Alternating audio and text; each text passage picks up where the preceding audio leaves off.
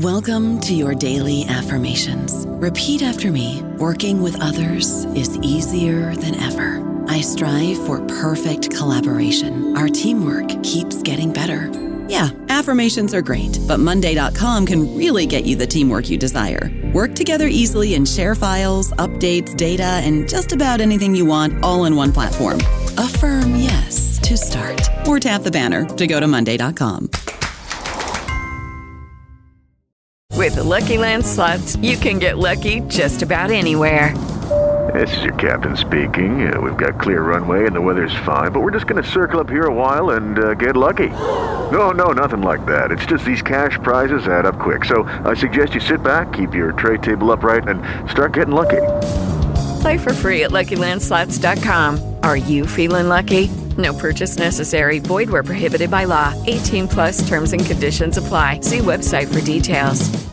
Hello, everybody. This is Marshall Poe. I'm the editor of the New Books Network, and I'd like to tell you that we have a new and improved website. It has 2 new features that we think you'll love. One of them is a vastly improved search engine, so that when you type in keywords, you'll get a bunch of episodes really quick. The other is the ability to create a listener account. And in that listener account, you can save episodes for later listening. So you can create a kind of listening list. We think these features are neat and we think you'll enjoy them. Please visit the site today. Welcome to the New Books Network. Hello and welcome to New Books in Christian Studies. I'm your host, Ryan Shelton, and today we're joined by Edward A. David, author of A Christian Approach to Corporate Religious Liberty, just published in 2020 by Palgrave Macmillan. Edward, thanks so much for being here. It's great to have you. Ryan, it's a pleasure. Thanks for having me. Well, congratulations on the wonderful new book, A Christian Approach to Corporate Religious Liberty. I'm very excited to talk to you about it, but before we get into the book, would you mind sharing with us a little bit about yourself? Yeah, so I'm a postdoctoral research fellow in the Faculty of Theology and Religion at Oxford. I'm specifically part of an institution called the Oxford Character Project.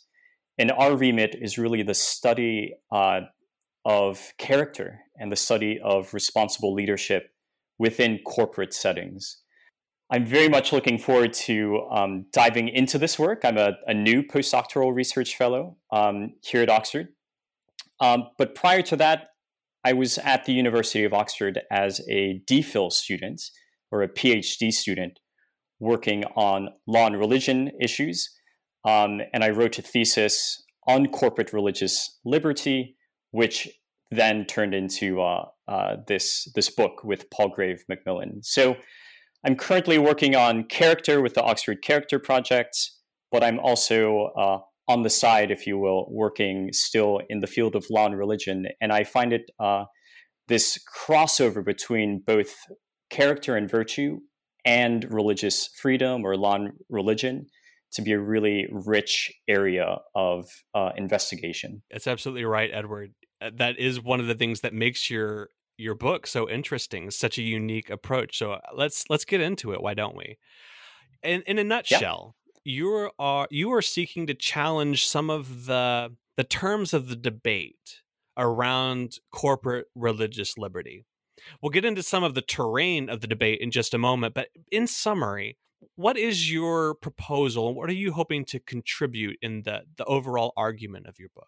Yeah, I think maybe to discuss the main points of this book, it might help to draw our attention to, I think, a really useful political cartoon that came out in the wake of Burwell versus Hobby Lobby Stores Incorporated, which was the 2014 U.S. Supreme Court case that dealt with the religious freedom claims of a closely held for-profit corporation and that corporation's objection to supplying certain contraceptive services and contraceptive devices, etc., to employees. Right? There's a religious objection to this. So let me just draw attention to the cartoon, and then I can get to the main points, my main proposal of the book. So in this political cartoon, it depicts two people conversing kind of in a corporate penthouse. And the first person, who's presumably an employee, ask with a bit of indignation on his face, and he goes, "You don't pay minimum wage?" And then the other person across the desk responds pretty matter-of-factly and says, "It's against my religion." And this is a unsurprisingly stoic response from this latter person who happens to have a skyscraper for his head. And now sitting on the desk here is a sign, it's like a nameplate that says, "Corporations are people too." And so what this political cartoon is conveying, it's getting to that idea that causes so much friction in public discourse around what is the moral status of corporations. Are they like human persons that deserve moral respect, moral rights, and then translated to legal rights to religious freedom? Now, my book takes issue with kind of basing our conversations around the ethics of corporate religious freedom on the metaphor of corporate moral personhood or corporate personality. And I find that these metaphors can be really distracting. So instead of asking, is a corporation a moral person that deserves moral rights and legal rights by extension, I'm proposing something different. And I'm proposing something from the Christian ethical tradition that holds out groups to not be moral persons, but holds out groups as coordinated actions. And when we understand a group like a for-profit corporation through the lens of ethical reasoning, through moral philosophy, as a verb, essentially, as coordinated action, we can then start to get to the ethical conversation with a bit more clarity. We can talk about the consequences of that corporate action. We can talk about the players in the corporate action. We can get a lot more granularity into our moral discourse that is, at bottom, more useful than kind of invocations of corporate moral personhood. It's very helpful. You're entering into a conversation that, of course, has been going on for a little while. I'm wondering, as we start to hear how your proposal is entering this ongoing dialogue, who are some of the major voices that you're interacting with, and what are some of the major landmarks that have to be considered as you map out the terrain of this conversation? Yeah, that's a good question. In a nutshell, there are so many kind of strains to this conversation, right? We can talk about so many ideas in political theory, in political theology. We can talk about what groups are. We can talk about the nature of individual rights, group rights. We can talk about what churches are. We can get into whole discussions around ecclesiology. We can get into the nitty-gritty in so many fields. And that's why this area around corporate religious freedom is so interesting, because theology, philosophy, law, social ontology, sociology, psychology, all play a role in here. Now, that said, what I find useful is to approach, to draw together all of these disciplines, these disciplinary discussions that could feed into an analysis of corporate religious liberty. I like to think of them through the lens of group ontology, which in a nutshell is the study of what groups are. And I think there's two schools of thought around the use of group ontology with respect to corporate religious freedom that are useful to identify. So here's the first kind of trajectory or school of thought in this group ontology religious freedom discussion. And that's the view of reductionism. Now, reductionism basically wants to move from an idea of a strongly metaphysical person that is traditionally understood to the church, the medieval corpus mysticum, moving from that idea, and then throughout history, then going to, say, John Locke's true church, and I say that in quotes, true church, citing his letter concerning toleration. And that true church for Locke is now a voluntary society of men, and no longer thought of as the corpus mysticum of medieval ages, where the Eucharist and the actions of the Holy Spirit or of Christ working in the church really kind of created an agent of sorts, like a corporate person. So with John Locke's church, we are moving to that voluntary association of men with really no discussion of group ontology or a discussion of a strongly metaphysical being that members become incorporated into. So we're moving throughout history from a strong group metaphysics to potentially no metaphysics with John Locke around the group. And then we get to today's political liberals or liberal egalitarians, amongst whom we might consider Cecil Laborde at Oxford University, also legal theorists like Richard Schrager and Micah Schwartzman, who are both very bright scholars at the University of Virginia in the United States, who have also engaged in the corporate religious liberty debate. And when we get to these political liberals, not only is the strong group metaphysics dropped, but it's actually, in a certain sense, reviled. I almost hesitate in using that term because it's so strong, and I don't want to paint them as these theorists as completely inimical to some theological ideas, right? However, these political liberal theorists do claim that actually group ontology is really morally distracting, because when we deal with that what is a group question, they say that, hey, no matter how you cut this, no matter how you define what is a group, at the end of the day, it's going to be our moral or political philosophy that drives the conversation anyway. Yeah. So I see this trend of reductionism moving from the strong group realism or strong group metaphysics of the corpus mysticum to today's political liberals, and the political liberal position really endorsing this reductionism and saying, let's leave behind the strong group metaphysics because it's morally distracting. In fact, let's leave behind group ontology because it's morally distracting, and let's just get to the political, philosophical, political, moral discussion. Now, I have some thoughts on that in a second, but let me identify the second strand of group ontology that I point towards in my book. And that second sort of handling of group ontology we might call ecclesialism.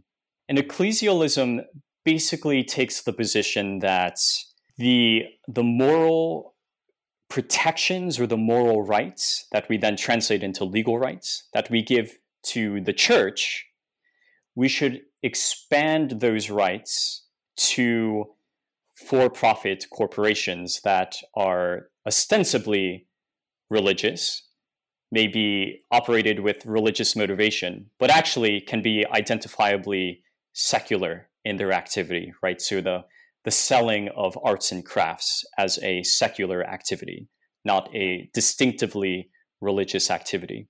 Now, ecclesialism says, hey, let's not narrowly define the church and the church's protections and restrict those to, say, your traditional hierarchical religious institution, like the Catholic Church, for example. And it's saying, let's kind of lower that ecclesiology and let's spread it out horizontally to other types of institutions that we normally might not claim to be churches, like for-profit firms, for example. Now, the religion scholar who's worked extensively in the religious freedom debates, Winifred Fowler-Sullivan, actually wrote a book also in 2020. I think it's called Church-State Corporation. And it actually came out after I had the book kind of accepted and published.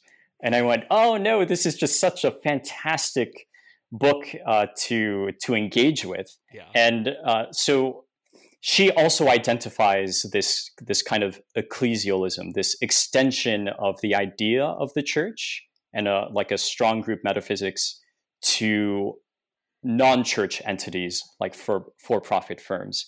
And so she doesn't use the term ecclesialism, I do, but she identifies this trend of low church ecclesiology. Again, this trend to understand, say, for-profit firms as actually types of churches, and therefore as the types of institutions that should receive relatively robust legal protections. Now, Sullivan, just to be very clear, is not making a moral case that ecclesialism or low church ecclesiology should be widely adopted. She is certainly not saying that. And I have my criticisms of it as well. Now, so I've pointed to reductionism, which wants to kind of get rid of group ontology. And then I've also pointed to ecclesialism, which kind of still trades on the ideas or the currency of group ontology, but might want to expand a strong group metaphysics to other types of entities. And so you can see how these two trajectories can be used on almost polar opposite ends of a moral debate on corporate religious freedom. On one end, religious freedom for corporate entities or organized groups should really be restricted to voluntary associations, John Locke's true church, the political liberals' ideal type of institution that should receive moral or legal recognition for religious freedom, strong religious freedom claims. And then on the other side, if you accept ecclesialism and the kind of strong group metaphysics that's implied with it, you get those who might claim that not only should churches receive strong, robust corporate religious freedoms, but potentially for-profit firms like Hobby Lobby or, say, Asher's Bakery in Northern Ireland, where you are, should receive also potentially equally robust moral and legal recognition, legal protections in this corporate religious liberty debate. So again, kind of opposite sides of a moral debate. And yeah, I find that actually we need a middle way. We need a middle way in this debate, which has become extremely polarized. Now, before we get to your middle way, you also in the book start to give us some sense of how has, within the Christian tradition, corporate religious liberty been understood, both in respect to the church itself and organizations who are religiously affiliated, but maybe outside the church. So could you talk a little bit about you mentioned the Catholic and Protestant tradition's approach to these questions? Yeah. So what I found in my desire to find a middle way, right? This desire to get past the corporate personhood metaphor, the desire to kind of combat some of the extremes of the moral conclusions in reductionism and ecclesialism. I said to myself, all right, first and foremost, let's check what the churches themselves have to say about religious freedom in general, but then also around corporate religious freedom. And just to be clear, when I say corporate, I typically mean organized group. So any sort of organized group, so a wide or broad understanding of corporate. So I don't just mean for-profit corporation. So I wanted to know, what have the churches said about religious freedom and corporate religious freedom? In a nutshell, what I did is I examined modern ecclesial statements. So basically leading up to and around the mid 20th century, around the formation, proclamation of the UN Universal Declaration of Human Rights as a kind of landmark treatise on religious freedom, in part, that was established after the Second World War. And I wanted to understand what the churches, both especially Catholic and Protestant, widely ecumenical Protestant, including Orthodox churches, understood on these issues. In a nutshell, what I found is corporate religious freedom was really well defined with respect to churches. So with respect to religious institutions as we might traditionally understand them, as congregations, as institutions that teach, preach a doctrine, that educate the young in this doctrine, that evangelize, and that engage in worship, right? And it's to be expected that there would be a really rich and well-developed understanding of the rights of churches, the rights of religious institutions, given the long history of the development of the church's identity from ancient Rome, and of course prior, right, with the people Israel. So really taking this corporate understanding of who the church is throughout time, throughout the Middle Ages into the early modern period, and today, again, really well defined understandings of there are specific activities, again, around selection of ministers, teaching and preaching, worship, that states really should not be in the business of interfering with. These are kind of sacrosanct areas of life for religious communities, for churches, that the state, at least in the kind of mid 20th century and moving onwards, the notion was get out of state, please get out of the business of this. And actually churches too get out of the business of really strong arming states as well. Because what we find, especially in the World Council of Churches documents around religious freedom, is a real concern that actually Roman Catholic countries, prior to the proclamation of the UN Declaration for Human Rights, were being singled out, or well, rather, were being called out by the World Council of Churches, and pointing to the fact that actually there were Protestant communities that didn't have kind of rights to public worship in these predominantly Catholic countries, where the church indeed had political power, in addition to the kind of strong presence of the church in those societies. So anyway, long story short, the churches have a really rich, robust, well-developed understanding of church freedoms. And you can see this in these modern ecclesial statements on religious freedom. But what I found is the churches didn't have very well-articulated understandings of religious freedom in other group contexts. So in the context of for-profit corporations, in the context of closely held family firms, all of these things, right? And that may be to be expected, right?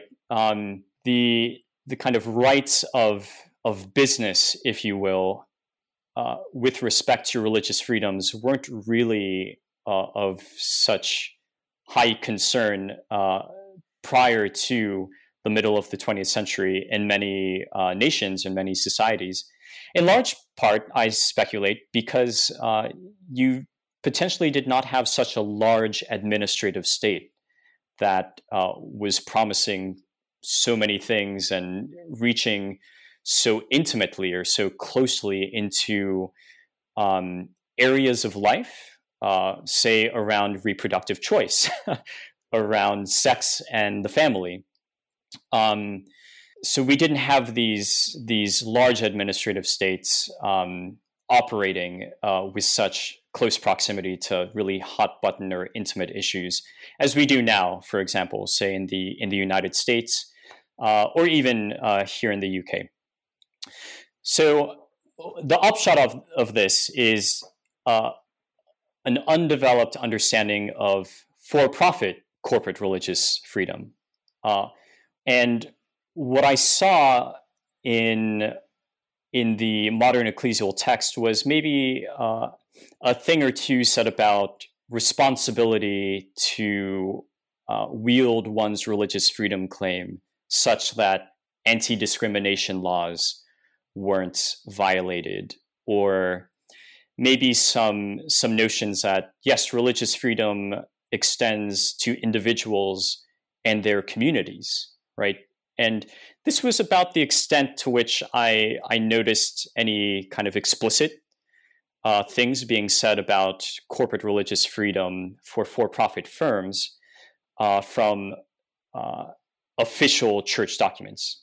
Okay, now, that said, when Hobby Lobby and the Affordable Care Act that led up to Hobby Lobby, and just to remind some of your viewers if they're not familiar, the Affordable Care Act that President Obama kind of signed into law had a contraceptive mandate.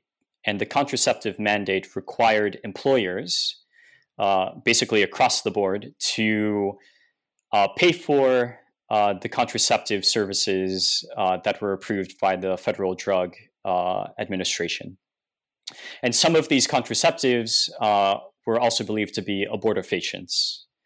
So as you might imagine, many employers, of course, I should note that religious institutions, churches, synagogues, mosques, etc., were exempt from this contraceptive mandate in the first instance. But other employers, you can imagine, some that had kind of traditional religious objections to either abortifacients or contraceptives or both, caused some difficulties, to put it mildly, for the Obama administration on this point. And what we see during this controversial sort of time are religious leaders banding together and kind of writing an open letter to the Obama administration.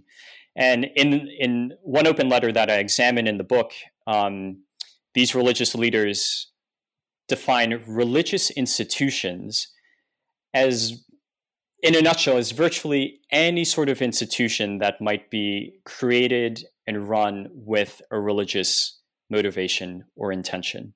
Now, as you can imagine, that's a very wide definition of religious institution. It moves beyond, say, the corpus mysticum, like the locus for Roman Catholics, at least as I interpret in the book, of where the Eucharist happens. And the Eucharist is the source and summit, as Pope John Paul II said, of at least the Roman Catholic communion. It expands that notion of religious institution into for-profit firms, potentially. So Winifred Fowler Sullivan notion of low ecclesiology is actually happening in this open letter written by an ecumenical mix of religious leaders, whereby they use the term religious institution in a very wide sense. And for me, this is problematic, actually. So while I'm in the book, I'm very sympathetic to extending religious freedoms, at least in the first instance, as a consideration to for-profit firms. I resist the attempt to do that by defining for-profit firms as if they are religious institutions. And why do I resist this? Because religious institutions and the legal rights and the kind of moral logic or sense that we put behind those legal rights, that moral logic, in my mind, should really be applied to churches in a kind of central case, Because once we start saying, as Christian communities, once we start saying, well, no, the bakery down the street should also be treated like a church, then I think it makes Christians look pretty unreasonable, actually. And it kind of, I think it just pours gasoline on the kind of culture wars when we try to claim that the for-profit firm down the street should receive robust protections as if it were a religious institution. So to answer your question, Ryan, I saw a hole, or I see a hole in the church's official statements on corporate religious freedom, to the point where it can just get a bit messy, and like the descriptive categories blend into these really loose moral categories, which then upsets, I think, and again adds gasoline to the fire of the moral discourse around religious freedom, and it just makes the churches look unreasonable. So part of my task in the book is to articulate some relatively clear principles, I hope, on the logic and limits of corporate religious freedom, and the limits of church freedoms, and the scope of for-profit freedoms. I don't know about you, but I'm very busy and I don't have a lot of time to cook. That's why I subscribe to Factor. Eating better is easy with Factor's delicious, ready-to-eat meals. Every fresh, never frozen meal is chef-crafted, dietitian approved, and ready to go in just 2 minutes. You'll have over 35 different options to choose from every week, including Calorie Smart, Protein Plus, and Keto. These are 2-minute meals. Factor meals are ready to eat and heat, so there's no prepping, cooking, or cleanup needed. They're flexible for your schedule. Get as much or as little as you need by choosing your meals every week. Factor is the perfect solution if you're looking for fast, premium options with no cooking required. Sign up and save. We've done the math, and this is important. Factor is less expensive than takeout, and every meal is dietitian approved to be nutritious and delicious. Head to factormeals.com/NBN50 and use code NBN50 to get 50% off. That's code NBN50 at factormeals.com/NBN50 to get 50% off. Yeah, that's incredibly helpful, Edward. And so you've charted how in the modern ecclesial statements there's some category confusion, or at least some unhelpful precedents that might be coming out here. And even though that's true of these modern ecclesial statements from the 20th century, part of the solution you found is actually a retrieval. So you find that Thomas Aquinas can actually help to sharpen some of the categories about how we think about groups ontologically as verbs. So can you talk about how Aquinas becomes a helpful category, or a helpful articulator of some better categories, and how this contributes to your positive proposal in the book? Yeah, definitely. So yeah, I love talking about Thomas Aquinas. Like Flannery O'Connor, I tend to find that having the Summa beside one's on one's bedstand is a good thing, right beside the Bible, and kind of dipping into this wisdom is of faith and reason, if you will, is quite edifying. So that said, Aquinas, in retrieving some of his insight on this, which also he's retrieving insight from Aristotle, helps us get to a middle way. Helps us get to a middle way between the reductionism and between a kind of potentially irresponsible ecclesialism. So here's what Aquinas has to say on groups. So following Aristotle's description of the polis, Aquinas understands organized groups as a composition of parts.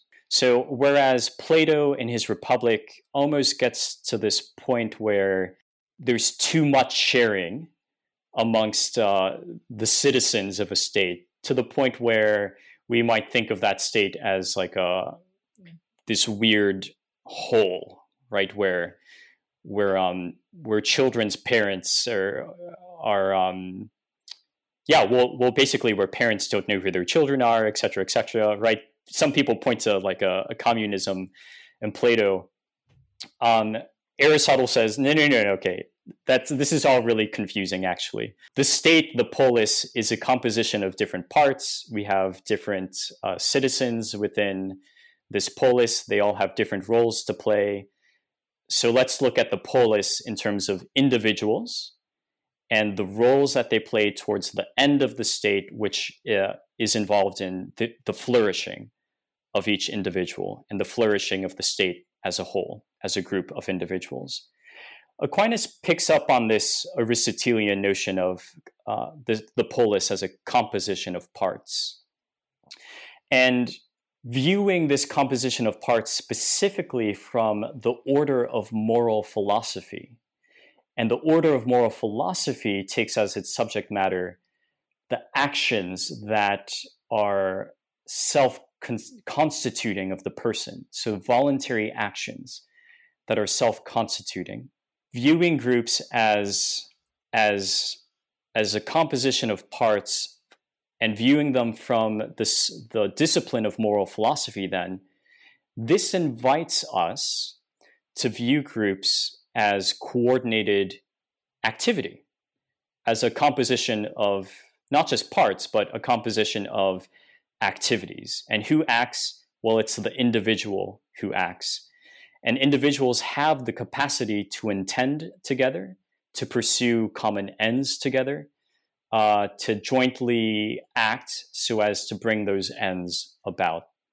So Aquinas, again, drawing upon Aristotle's methodology here, views groups as a composition of, or a coordination of individual actions. Now, this is really helpful, especially when we're talking about the morality of corporate religious freedom, right? This is really helpful because already Aquinas has moved us from an ontology, a metaphysics, but he's moved us in an organic way to moral philosophy. So we're looking at the same phenomenon. So it's a phenomenon of individuals who are acting together, right? So from a metaphysical or an ontological perspective, we see the individuals themselves acting, right? That's the subject matter. But we can look at that same phenomenon from the lens of moral philosophy, and we can see that these individuals acting together are actually engaging in ethically analyzable action, right? And their coordinated actions together, we view that as essentially what is a group, what the group is doing, a group action. So that it's like two sides of a coin, this ontological perspective and this moral perspective. So when we take Aquinas's coordination of action perspective of groups, we can do an ethical analysis of what's happening in the group. So, for example, we can point to the internal public policy of that group. The internal public policy may be the sort of social norms in the group. It may point to the constitution, like written documents of the group that dictate behavior expectations. Think of like an employment contract or something like that. We can look to this internal public policy, which helps coordinate the individual's actions. We can also look at the ruler, as Aquinas says, or the authority or the leaders within the group who have like a special place in the group's life to help coordinate all those people. So think of the boss that puts together the employment contracts, that helps steer the ethos, the corporate culture, if you will, of that group. We can look at, the leader, we can look at the public policy, and we can say to ourselves, okay, are these means of coordination, are they ethical? Is this a good employment contract? Does it elicit the right sorts of behavior, ethical behavior that we want out of individuals? Is the leader herself acting ethically? Is she being an exemplar of moral behavior and helping others kind of live out the ideals of the corporate culture. We can then also look at the individuals themselves, the employees, and go, is that employee X behaving and advancing the corporate aim? So what happens when we view groups as a composition of parts, or when we view it specifically from the lens of moral philosophy, we can start to get to the granularities of what a group is. And we can start to think about, these individuals are doing A, B, C to promote group end X, and maybe person B is doing it in a bad way that is actually causing some trouble for the rest of the people in the corporation, or maybe that action may be having third-party effects, right? So harming other people outside of the corporation. So this is what Aquinas's ontology of groups allows us to do. It allows us to think with granularity on the moral issues, on what's actually happening on a kind of firm-wide level in the organized group. That's great. It's easy to see, Edward, how this starts to sharpen what was a really blunt tool, and now there's so much more precision in how we're able to start analyzing group behavior outside of just simply institutional churches. So as we start to wrap up our conversation here, can you start to tease out some of the take-home applications here as you apply this to how we think about corporate religious liberty? And then maybe just a word about who this book is for and who might find your argument to be particularly helpful. Yeah. So actually one potential case study that could be very useful, and this is a recent case study for us, is there was controversy recently in the Roman Catholic Brooklyn diocese around COVID-19 restrictions. And so in a nutshell, what was happening was New York State or New York City was basically saying, all right, churches in kind of high COVID-19 red zones where there's lots of cases can only have 10 people inside of those churches. Now, the Diocese of Brooklyn, and actually there was Orthodox Jewish community too, that sued against the city. They said, look, we're in the red zone. You're only letting 10 people inside. However, you're letting potentially hundreds of people go into the Walmart next door and shop, even in this red zone. So you're putting no caps on these businesses, but you're putting caps on what we're doing. Now, where the idea of Aquinas's group ontology, where this comes in and helps us kind of examine the ethics of restrictions on churches or businesses, again deals with a close examination of what a group is, or what sort of actions are happening in that group. So here's a potential proposal. In a church, what the church community is doing, what these coordinating members are doing, they are coming together, they're entering that church building, they are picking up hymnals potentially, and they're singing and they're worshiping God, and they're staying in one place, kind of standing, and being there for about an hour's time or so, right, for a service or a mass or whatever it might be. And we can look at that sort of corporate or organized group activity and identify it and describe it in a particular way. 10 to 100 individuals coming together, standing, singing, potentially creating conditions where COVID can spread widely.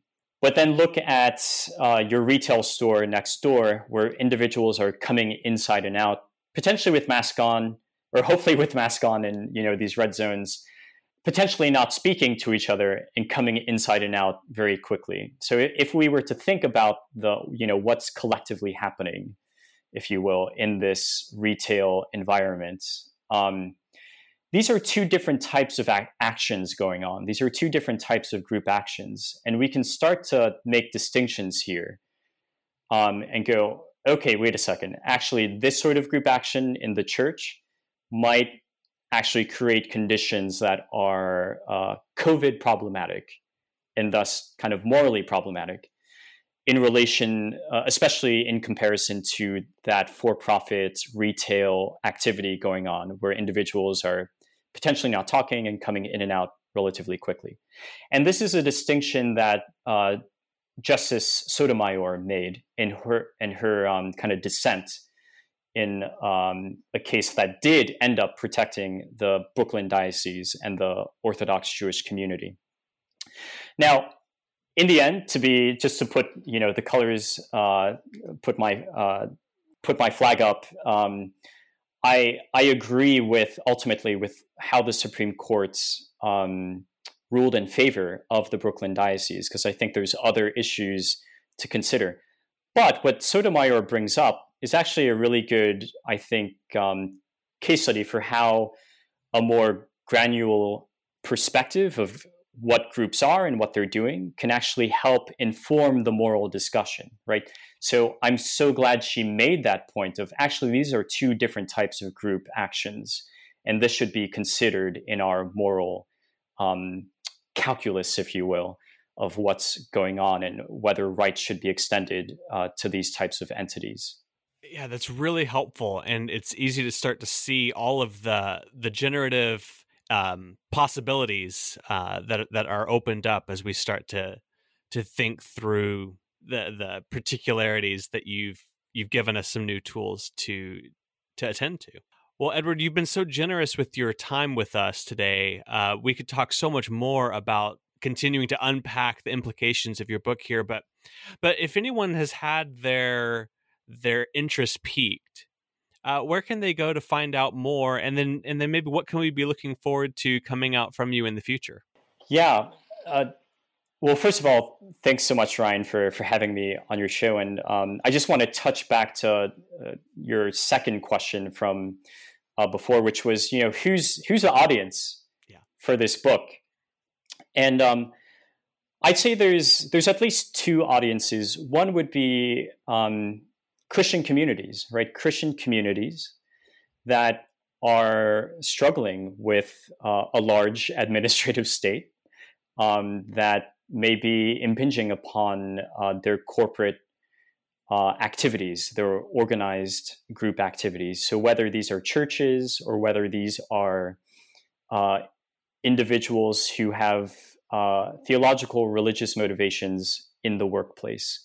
And what I hope is that my book can offer a ressourcement of sorts, a retrieval of a Christian ethical and a group ontological heritage to start to think clearly about, what is this group that I want protected and what might be the just limits of the protections that I'm trying to seek. Mm-hmm. And a second audience would be a kind of broad law and religion group of scholars. So those who are very much interested in the interactions of law and theology. And, group ontology, I'd say, against, the statements of scholars that I tremendously respect, Richard Traeger, Michael Schwartzman, Cecil Laborde, Pache, their contentions that group ontology is actually super morally distracting. I'd say, on the contrary, we have in the Christian tradition a group ontology from Aquinas and from Aristotle that is actually quite morally useful and morally clarifying. So all that said, I hope these audiences find a lot of insight and richness from the book. They can find out more on my website, which is edwardadavid.com. I'm also on Twitter at edwardinoxford. And I'm always updating with new essays, articles, and whatnot that come out in the field of law and religion. So I'd really encourage your listeners to follow me there and to keep up Oh, that's wonderful. Thank you so much, Edward, for taking the time to come and talk with us about your wonderful new book, A Christian Approach to Corporate Religious Liberty, available now from Palgrave Macmillan.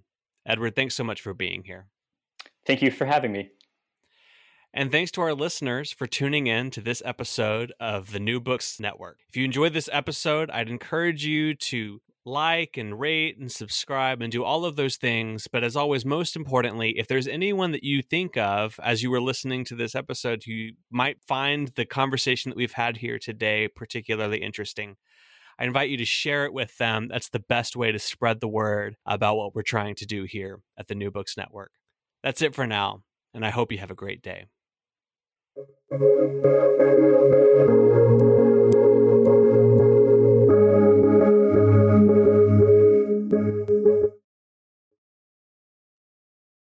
With Lucky Land Slots, you can get lucky just about anywhere. Dearly beloved, we are gathered here today to... Has anyone seen the bride and groom?